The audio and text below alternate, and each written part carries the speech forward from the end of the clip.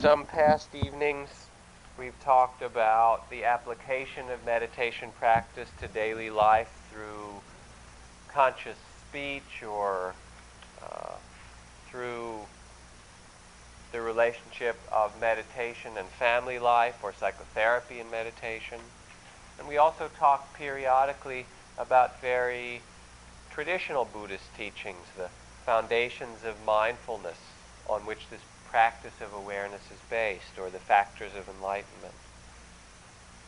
This evening I'm just back from a week or 10-day trip to the East Coast, which was primarily for teacher meetings of the group of Vipassana teachers of the collective that I'm a part of that has been teaching retreats in this country for the past 15 years or so. And they were quite interesting, and they feel important that we all get together every year. As a collective, we tend to be a balance for one another. When one of us gets a little bit off the wall, the others can kind of remind them to come back a little to center. And there seems to be some kind of collective wisdom that has helped us from having too great difficulties and scandals as might tend to happen when people get isolated, as you may have observed in spiritual life in a broad way. There seems something really inherently valuable to me in people who are in the position of being teachers and with some kind of authority or power, that there be some peers and some way of learning from others rather than just being on your own. In the meeting, just to share a little bit from it, some of the themes that we talked about. The first was we talked in a really personal way about how the various teachers there, Joseph Goldstein, Sharon Salzberg, Jamie Barras, a whole variety of folks, what we were each growing in or learning about in our own lives. For some people, it was how to work with praise and blame, people who liked what they were doing and who didn't like, and learning somehow to trust that inner place that knows what's true, no matter what the winds of opinion around are. People talked about working with fears or working with body and breath in meditation. We had a long discussion about body work and various breathing exercises and how they can be helpful in settling people in practice.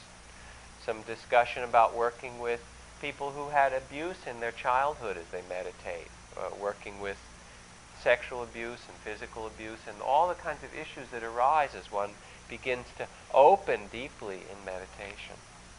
We talked some about the tension of adapting practice to modern life and most of us being lay people as opposed to preserving the tradition and how to do both in some way, how to keep the best alive and yet make it fitting for the U.S. and in some way how to respect the variety of expressions of Dharma that we, even in that room, we all had some pretty different opinions about things. It was amazing. We'd all done the same practice, mostly in the same place, and yet viewed Dharma and meditation in quite different ways at times. And needless to say, each person thought they were right. So we looked at how we hold views, and not only that, how they change. One person there might have had a different view a few years ago, and now it's changed and someone else will hold that view. And what it means to deal with the Dharma, or seeing that which is true, as opposed to holding on to our views. Then I went to perform a wedding of a couple of very good friends. And in doing so, it was the wedding of the founding president of the center in Massachusetts, who was a good friend. So a whole variety of people I hadn't seen, some in 5 or 10 years or longer, 15 years.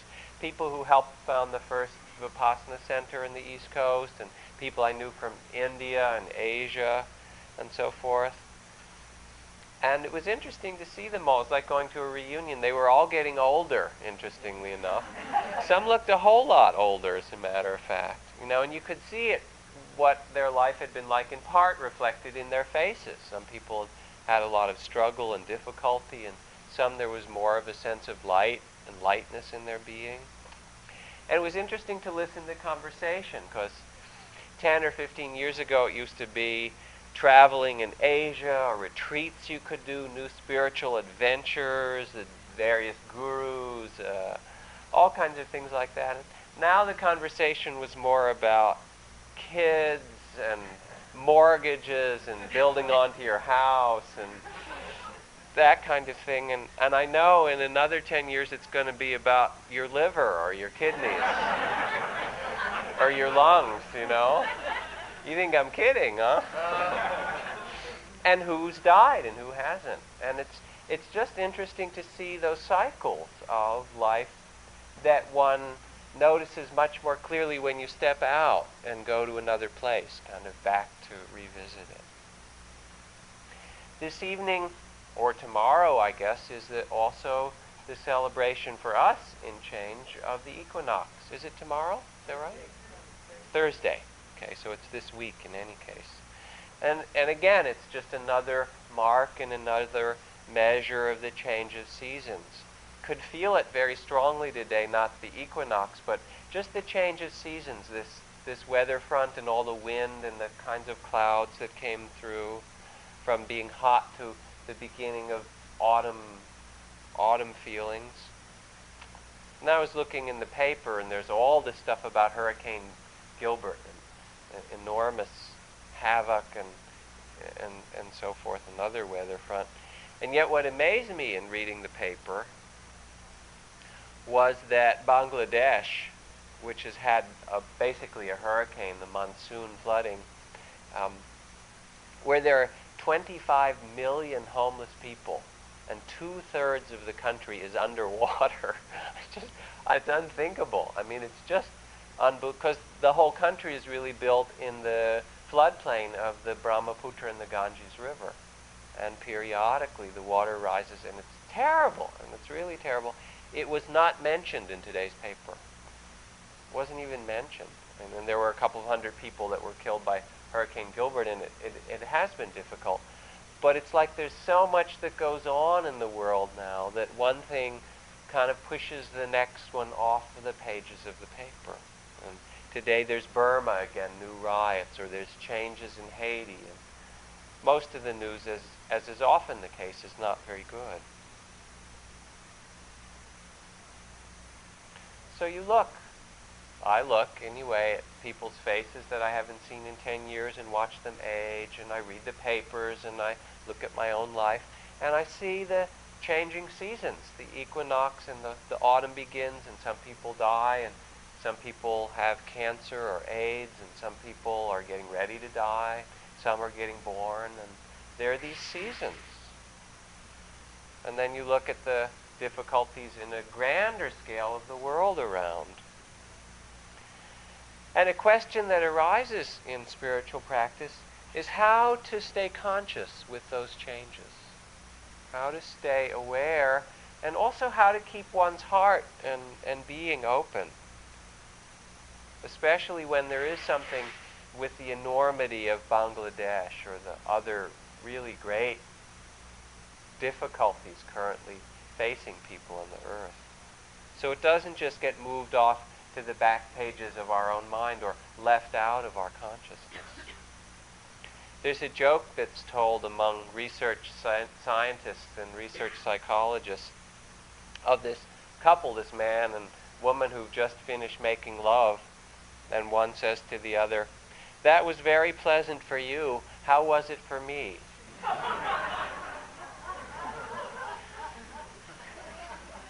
And there's a way, I mean, this is kind of the scientific method, right? That you distance yourself a little bit and you observe and you write down what you imagine the rat feels about their experience or whatever it happens to be. But there's some way, because of the communication, worldwide network of communication, and the speed of our times and our culture, and the scientific mental quality of our particular worldview, that we all do that we all distance ourselves in some ways, or that the difficulties in our own families and lives and around us and then the world in greater ways become overwhelming. And so we either cut them off or we, in some way, distance ourselves so as not to feel them. And sometimes people get the impression that meditation practice is to do that. It's to sit and distance yourself so that nothing will touch you. But in some way, it's quite the opposite from that. In a more fundamental way, it's not a withdrawal from the world, from its sorrows and its struggles and its joys and its beauties. It's not a moving up into ideals or thinking about things, but rather to meditate is a process of opening, of touching, of feeling, of listening. Spiritual practice, or the practice of the Dharma. Dharma is a Sanskrit word which means the truth or the law, the way things are, the universal law. Spiritual practice, Dharma practice, means in some way to face the truth, to touch it, to live in the truth, to see our sorrows and our joys, and to face the truth that we are connected, that we can't live in an isolated way, that our breath and our water and the air and the environment and all of those are what sustain our own life and the lives of others around. Spiritual practice then isn't a removal from the world, but it's somehow a learning to enter it and to open to it in a true way. It asks something very difficult from people. It asks us to live by what we truly value, to listen inside to our hearts and to sense from that inner listening what really matters to us, and then to live our life connected with our heart, connected with our values, to live our life ethically in some way. To live ethically means to act in ways that don't harm or don't create suffering, because we're enough in touch with ourselves to see that that's suffering for us as well. I'm not saying how you should act, but to follow your inner values. Now, we live in a society, it's pervasively so, which teaches consumer happiness. And this is not a new thing that I say or that you haven't noticed. But yet, it's worth repeating because it's so pervasive. It teaches that happiness will come from the freshest croissant and the quietest foreign car and the, whatever it is, the what? The loudest stereo, right. With the widest range of audio features, yes. And it's not really what makes for human happiness. I'm not saying that it's wrong in any way to have physical comfort and to appreciate the beauty of where we live or the circumstances of our lives which give us comfort and lovely things. But it doesn't have a whole lot to do with happiness. We all know that. You know people who are really rich and miserable, and people who are really rich and happy. You know people who are poor and miserable, and people who are poor and quite happy. There's a story of an old Mexican Indian man who was relatively wise, and he used to sit in the marketplace and sell the onions that he grew on his farm, those strings of onions like braids of garlic. And one day somebody came up to him, a man, and said, "I'd like to buy all your onions that morning." And he said, "No." He said, "You could have a few strings, but that's all." And the man was taken aback, and he said, "Aren't you here to sell the onions?" And Carlos, or whatever this Indian man's name was, he said, I love this market. I love the colors of it, the smell of the fresh food, the colors of the peppers. I love the crowds. I like to see who comes in and who goes by. I like to talk to Pedro over there and say buenos dias to everyone who walks by. And to sell all the onions, my day would be ended. He said, it would be to sell a day of my life. No, thank you, senor. I sell you a few onions. What an amazing thing. And this is the question that's asked. What do we want to do with our days? And can we connect with that voice within us that allows us to live out of that which we value? What do you sell? You know, if it's not onions. I sell therapy. You know, you got to pay the bill somehow. Right? And what product, or what is it? And how do you relate to it? Is it the sales, or is it the pleasure of human life and the caring for human life? Read in the paper today, Gretchen Carlson, who's the new Miss America, was after Atlantic City, went to this yacht and then went to Maxime's Hotel in Paris and went on the David Letterman show and then was introduced to all the sponsors of the pageant and saw all their products that she was going to help sell. And then she said, you did it, now you have to figure out if you're glad whether you did it.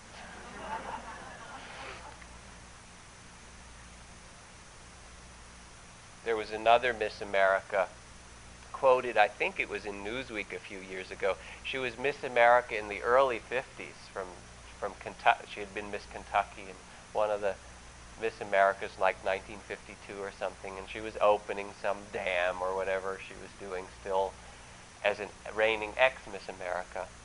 And the quote underneath, she said, I'm tired. I'm so tired of smiling. 30 years of smiling.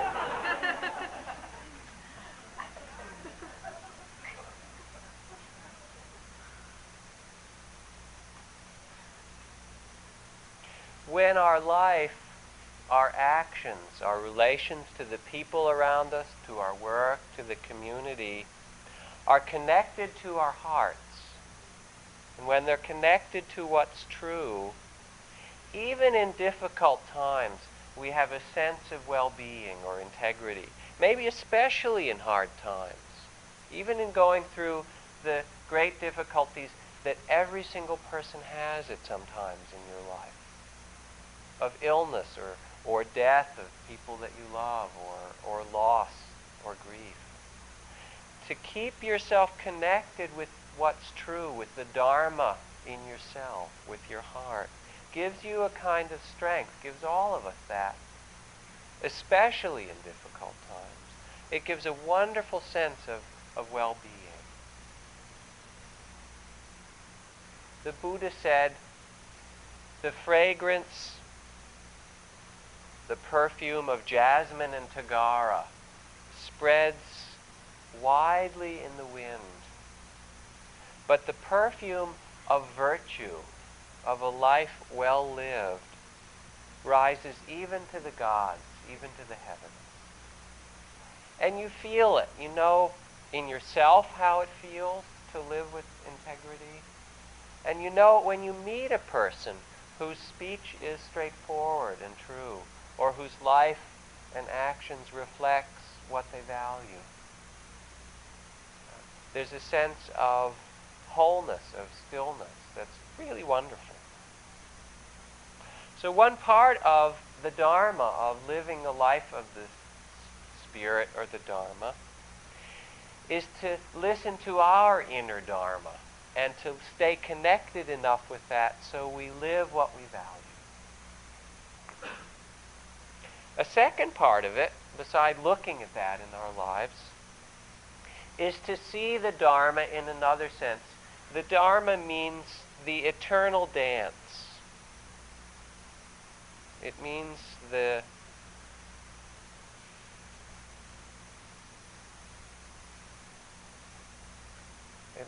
the dance of birth and death and day and night and the change of seasons.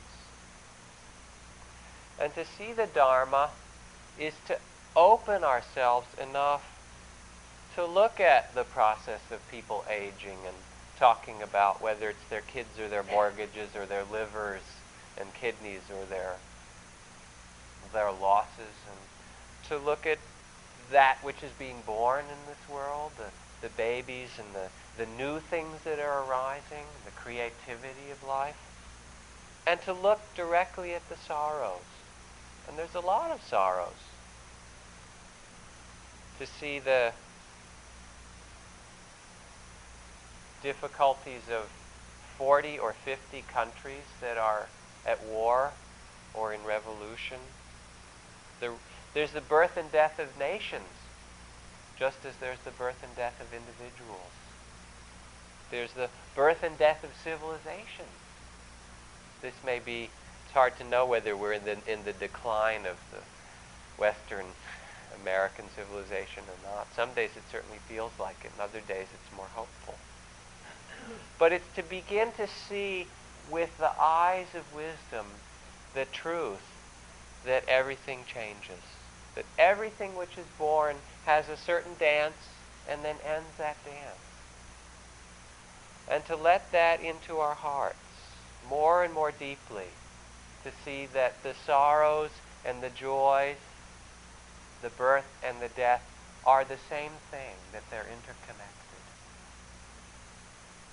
And as practice gets deeper, which is to say, as one's awareness grows or one's wisdom grows, what happens is you see impermanence more fully. Wherever you look, you see that person or that sunset or the plants or the ideas or the social system or whatever in a process of change and of death and renewal over and over.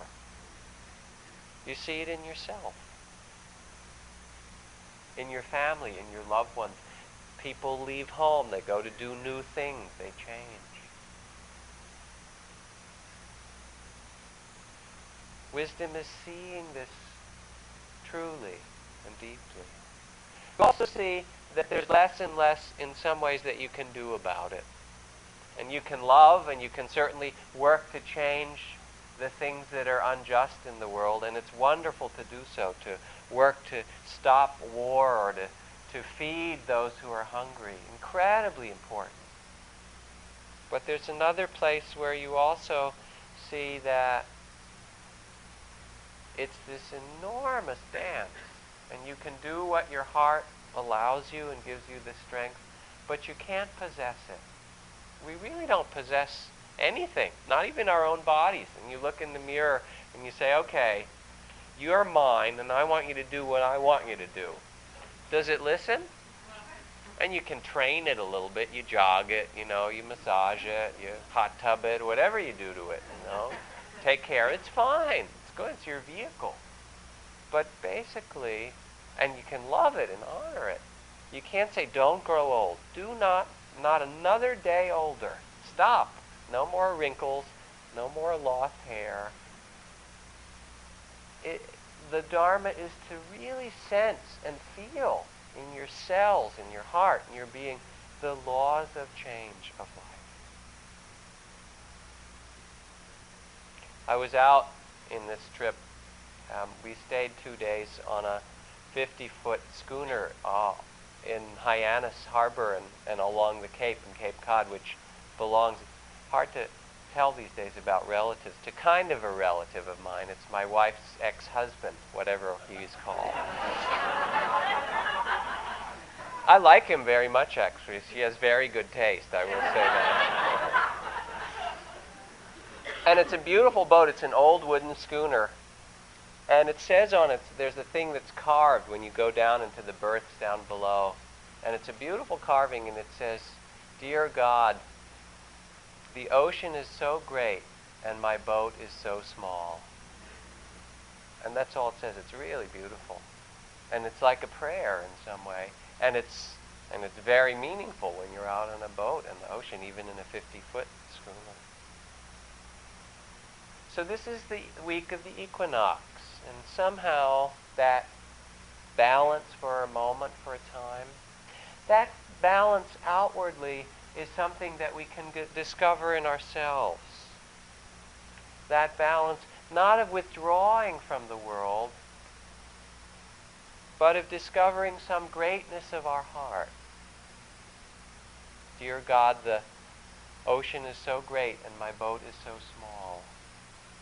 And yet finding some way to allow ourselves to be touched, to allow and let through the changes of seasons, the storms, the sorrow and the death, the beauty and the birth, the creativity, to touch our hearts and our minds, to let them pass into us and feel our connection with them, to open our being, and then to live from that truth, from that dharma of change.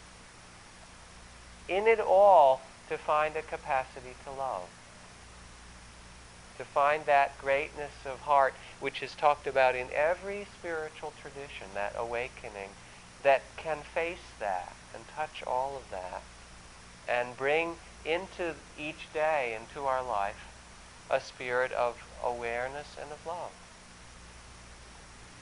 And our sitting together is really just a way to find that in ourselves, to remind ourselves of that place, to connect with that still point, or that place of wisdom that knows that everything that's born changes and dies, that knows the cycles of nature and the dance. And then to become still enough to live our life from that place in our heart. So I close with a reading from the I Ching, one of the hexagrams. If a well is being lined with stone, it cannot be used for a while the work is going on. But the work is not in vain. The result is that the water remains clear for 100 years. A person must put themselves in order likewise. During such a time, perhaps they cannot do much for others. But by enhancing their powers and abilities through inner development, they can accomplish all the more in a clear way from then on. And in some way, just the simple act of sitting, of taking time each day, or to come here to sit together, or to go in the mountains and walk in silence, is to renew ourselves, to let the well become clear, to connect with the heart, to let go a little bit of the busyness, and make enough space to listen to the seasons, to feel the change of our breath, to notice our aging and the things which are being born around us at the same time, and to live from our wisdom,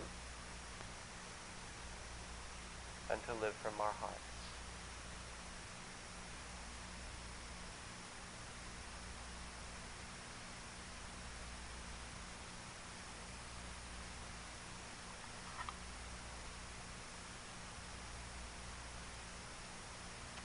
That's all I have to say tonight. It's nice to be back and sit together.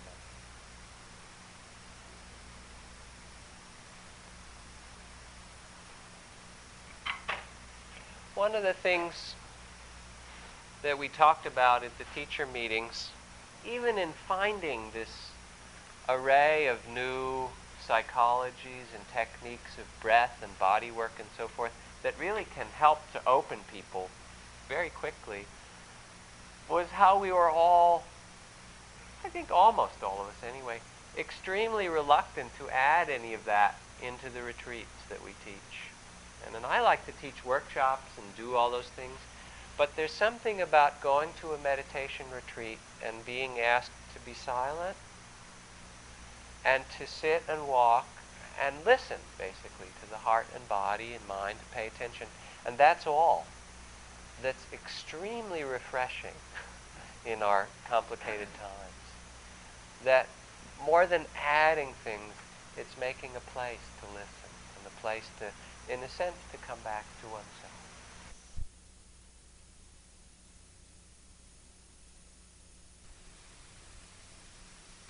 Are there questions or thoughts or comments or whatever you like, please?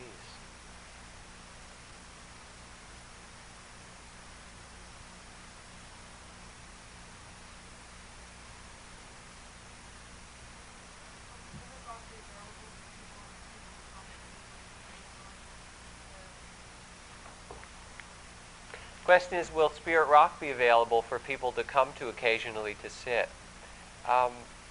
Two things to say. Yes, it will, and it'll be in a retreat center that's open, and there'll be day-longs, and they'll be there when it's built. If we can raise enough money to build the buildings, which we will. It'll take whatever time it takes. But it'll be a place for sittings like this group every week or more often. It will certainly be a place for day-long retreats and month-long retreats, and open to anyone. But more than that, in the next few weeks we're going to give a questionnaire to the whole Sangha. It will be sent out from the office about what kinds of retreats and programs people would like to see there, and use that for helping to determine the programs over the next year or two as we get going. And once that's sent out, it'll be sent out in the next week. Once you've gotten it, then we'll take time some night to have a discussion about that, because it would be interesting to hear from people in a personal way what would serve them, what would serve each of you best in your practice. Because it really belongs to people who sit.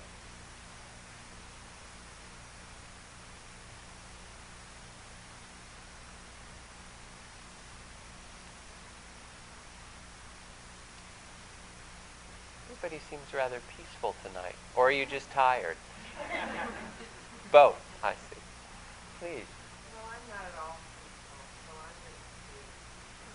I'm leaving a business after a year with a partner that is very unappreciative of what I went for a year, including my learning about my Mm. And today I left, and he didn't even tell me thank you. And I'm so hurt that I'm just falling apart. And so I came to sitting tonight to try to get back into myself because I'm so out there.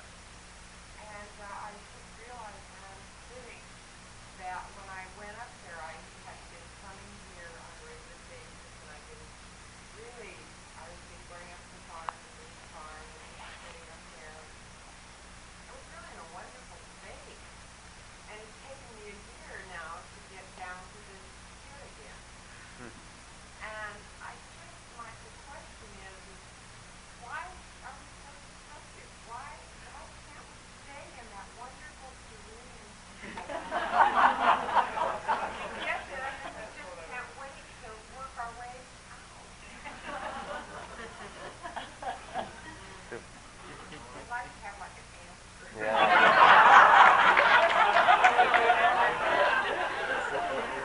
There are a lot of other people who would love to hear it. Me too. Yeah, it's amazing. And there are all kinds of answers. I don't even know whether they're right. There are answers that say, well, we didn't learn our lesson, so we have to take the course another time. I'd like to sign up for 101 again, please, one more year, semester of it. Or there are reasons that say because everything is in cycle, and that a deeper spiritual understanding might be also to know that no matter how clear or high or open you get, it too is just a part of your season. And that in the nature of life there's new losses and new letting goes that will come, and there'll be a whole other set of grief, even if you've gotten very open. And in some way what I hear from your initial few sentences that you said is you said there's a loss, and it sounds like actually a very big loss. Probably a loss of all the love and energy you invested, as you say, and of a friendship that must have been there to start that, and probably a lot of hopes as well. in that, as as as true with every important loss, there's anger and sorrow and bargaining and rehashing and all the stages of grieving. And honor that it's a process of some grieving, that letting go doesn't just happen. In some way, it's almost like your heart needs to cry a bit, or it needs to be okay to feel that in order to digest it and touch it and move when it's time to something that comes next. It just feels very one-sided. Yeah. It feels like I'm Maybe so right now, and people can cut themselves off and not feel, but in the end, it all balances out. You'll find out. It does. You'll see.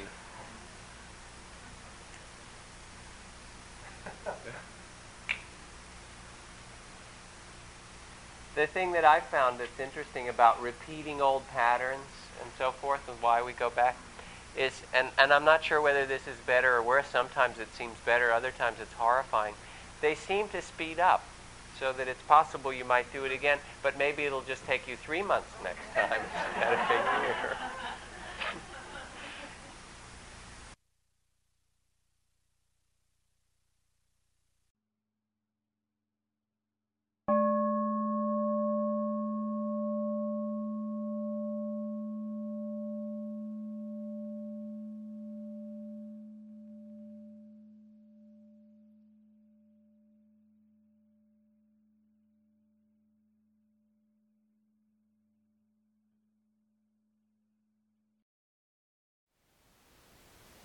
Thank you for listening. To learn how you can support the teachers and Dharma Seed, please visit dharmaseed.org/donate.